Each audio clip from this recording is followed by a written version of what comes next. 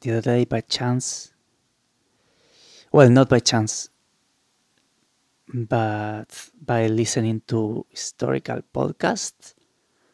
That is something that I never thought I would enjoy, but I am. I learned that exactly 500 years before my birth, the city where I was born, Malaga, in southern Spain, was taken by the Catholics, Queen and King.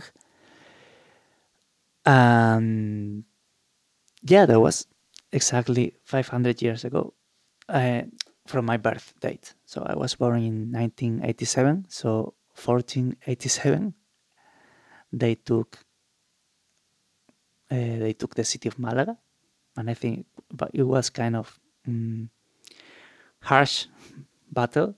So basically, they kick out everybody that was in the city, apparently. And then in 1492, of course, they took Granada. So that finished like the conquering of Spain by the Catholics. And that was also the year that, by error, some Spanish ships arrived to the Americas, where we also took the Catholic religion. And it's, 500 years. Welcome to English as a Broken Language, probably the least fluent podcast on Spotify, Apple Podcasts, iVoox, or any other platform you are listening this on. My name is Miguel Ángel García Otalora, although my friends prefer to call me Miguel. And I was thinking that is a lot of time, but it's not that much time. I mean, if I think it like, I don't know, 1,000 years is like a lot. It's for me difficult to figure out. 100 years is kind of easy. 300 years, okay, I could think of it. And 500 years, I think, is in the limit. My mind can imagine. Of course, life 300 years ago was more similar to life 500 years ago, I think, than to life today, because things have gone wild in the last decades. But yeah, from 300 years ago on, we have this Catholic tradition. I'm immersed in that. I had the baptism. I did the communion. That is the first time you take the body of Christ, they call it in Spanish, which is a small biscuit without much flavor. Then there is the other big celebration, Catholic celebration, which is the wedding. And I've been, not to a lot, but I have been to quite a few weddings. I think especially when I was child and a teenager with my parents. That's the most weddings I have gone. Well, they follow the same structure. Like you go to the church and there's a mass and then there's some celebration. But the other day I was to my first non-Catholic wedding, actually. It was really, really weird because we have to go to this bureaucratic center. The wedding was performed or guided by a judge. And actually, it was the first time I saw a woman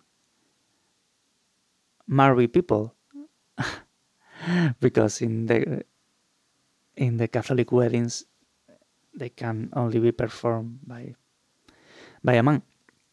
But this was a woman who was a judge, and there were like two friends of mine who were marrying, and I had to go there basically because I had to testify that that was happening and that was real, because you need two people to testify. And nowadays, with the pandemic situation, basically you can only be in the wedding like the judge and then the couple marrying and two people that have to testify. One of them being me, and then I think maybe one or two more people, and that's it basically.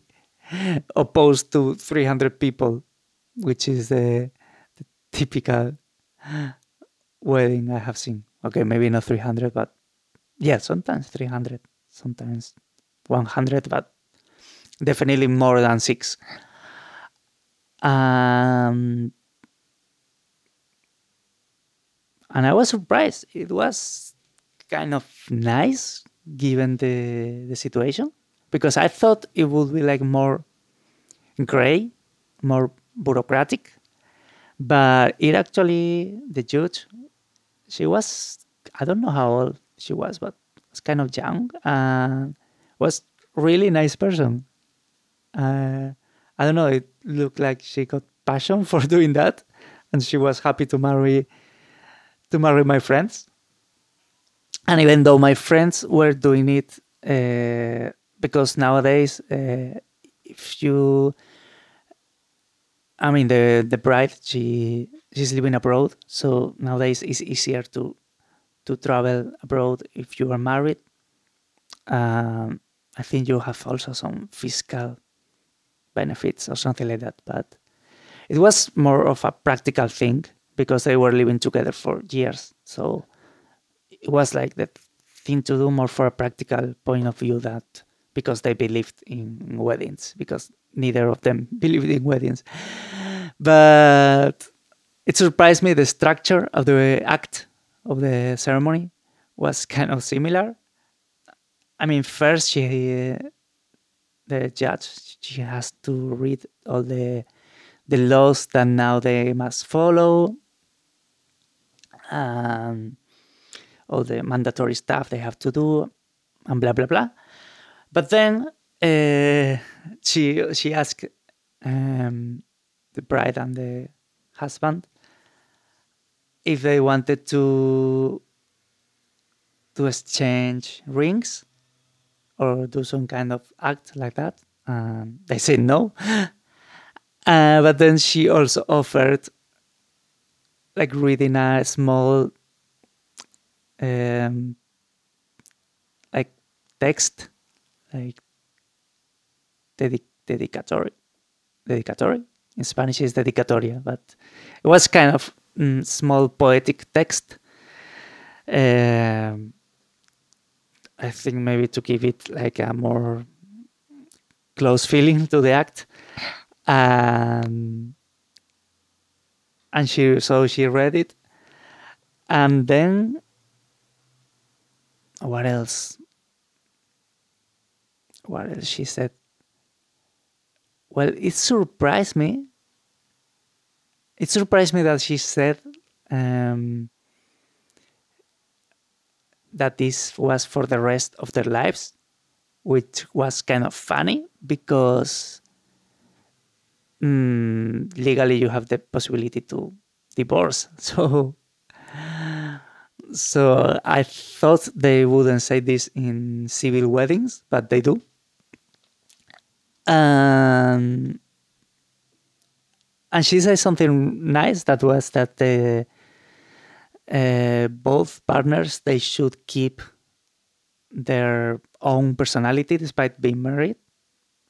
So that was kind of cool. I mean, it was very sensitive person like guiding the act, so it was not too cheesy, but not too bureaucratic.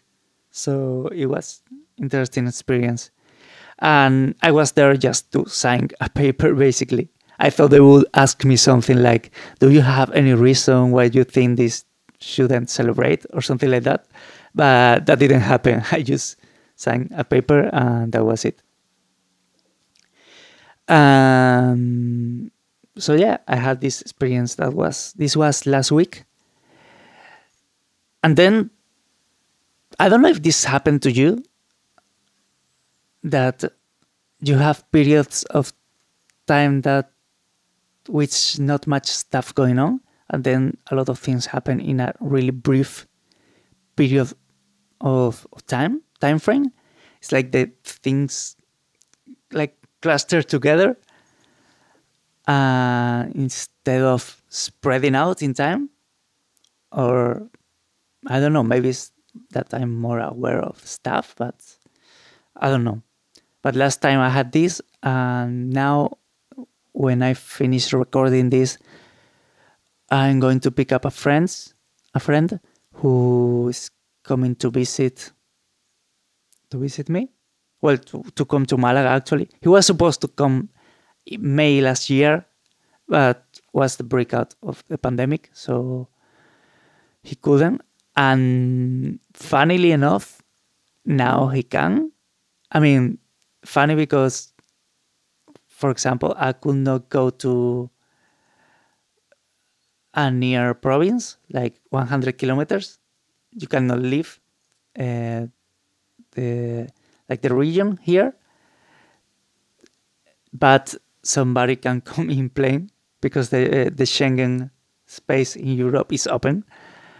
So he's gonna come for a few days just to chill and to get some sun, because he's coming from Poland, and right now he showed me, like, this morning he has snow on his car. So yeah, I'm gonna do that. And also I received some bad news. A relative of mine just passed away like a few hours ago. I don't know. It's just weird. I mean, we were seeing this coming because it was really a bad health situation for a few days. But it happened today. And yeah, so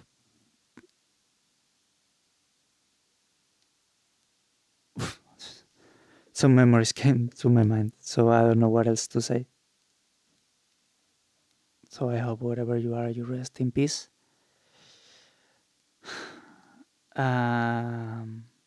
Yeah, I think this was not the best timing for a podcast structure, but I think it's also quite real, because in movies it's like you got like really happy moments, and then you have low moments, and everything is kind of, usually, I mean, in the Hollywood classical movie blockbuster, it's like everything is taking you, no? It's taking you like a roller coaster. But you can have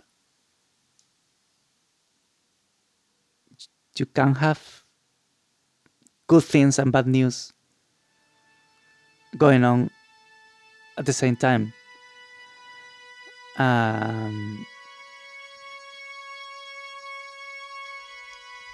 it always left you with this weird feeling.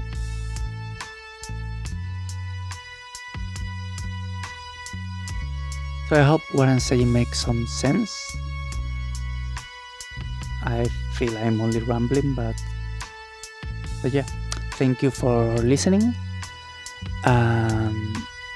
I hope to see you next week. Have a nice day.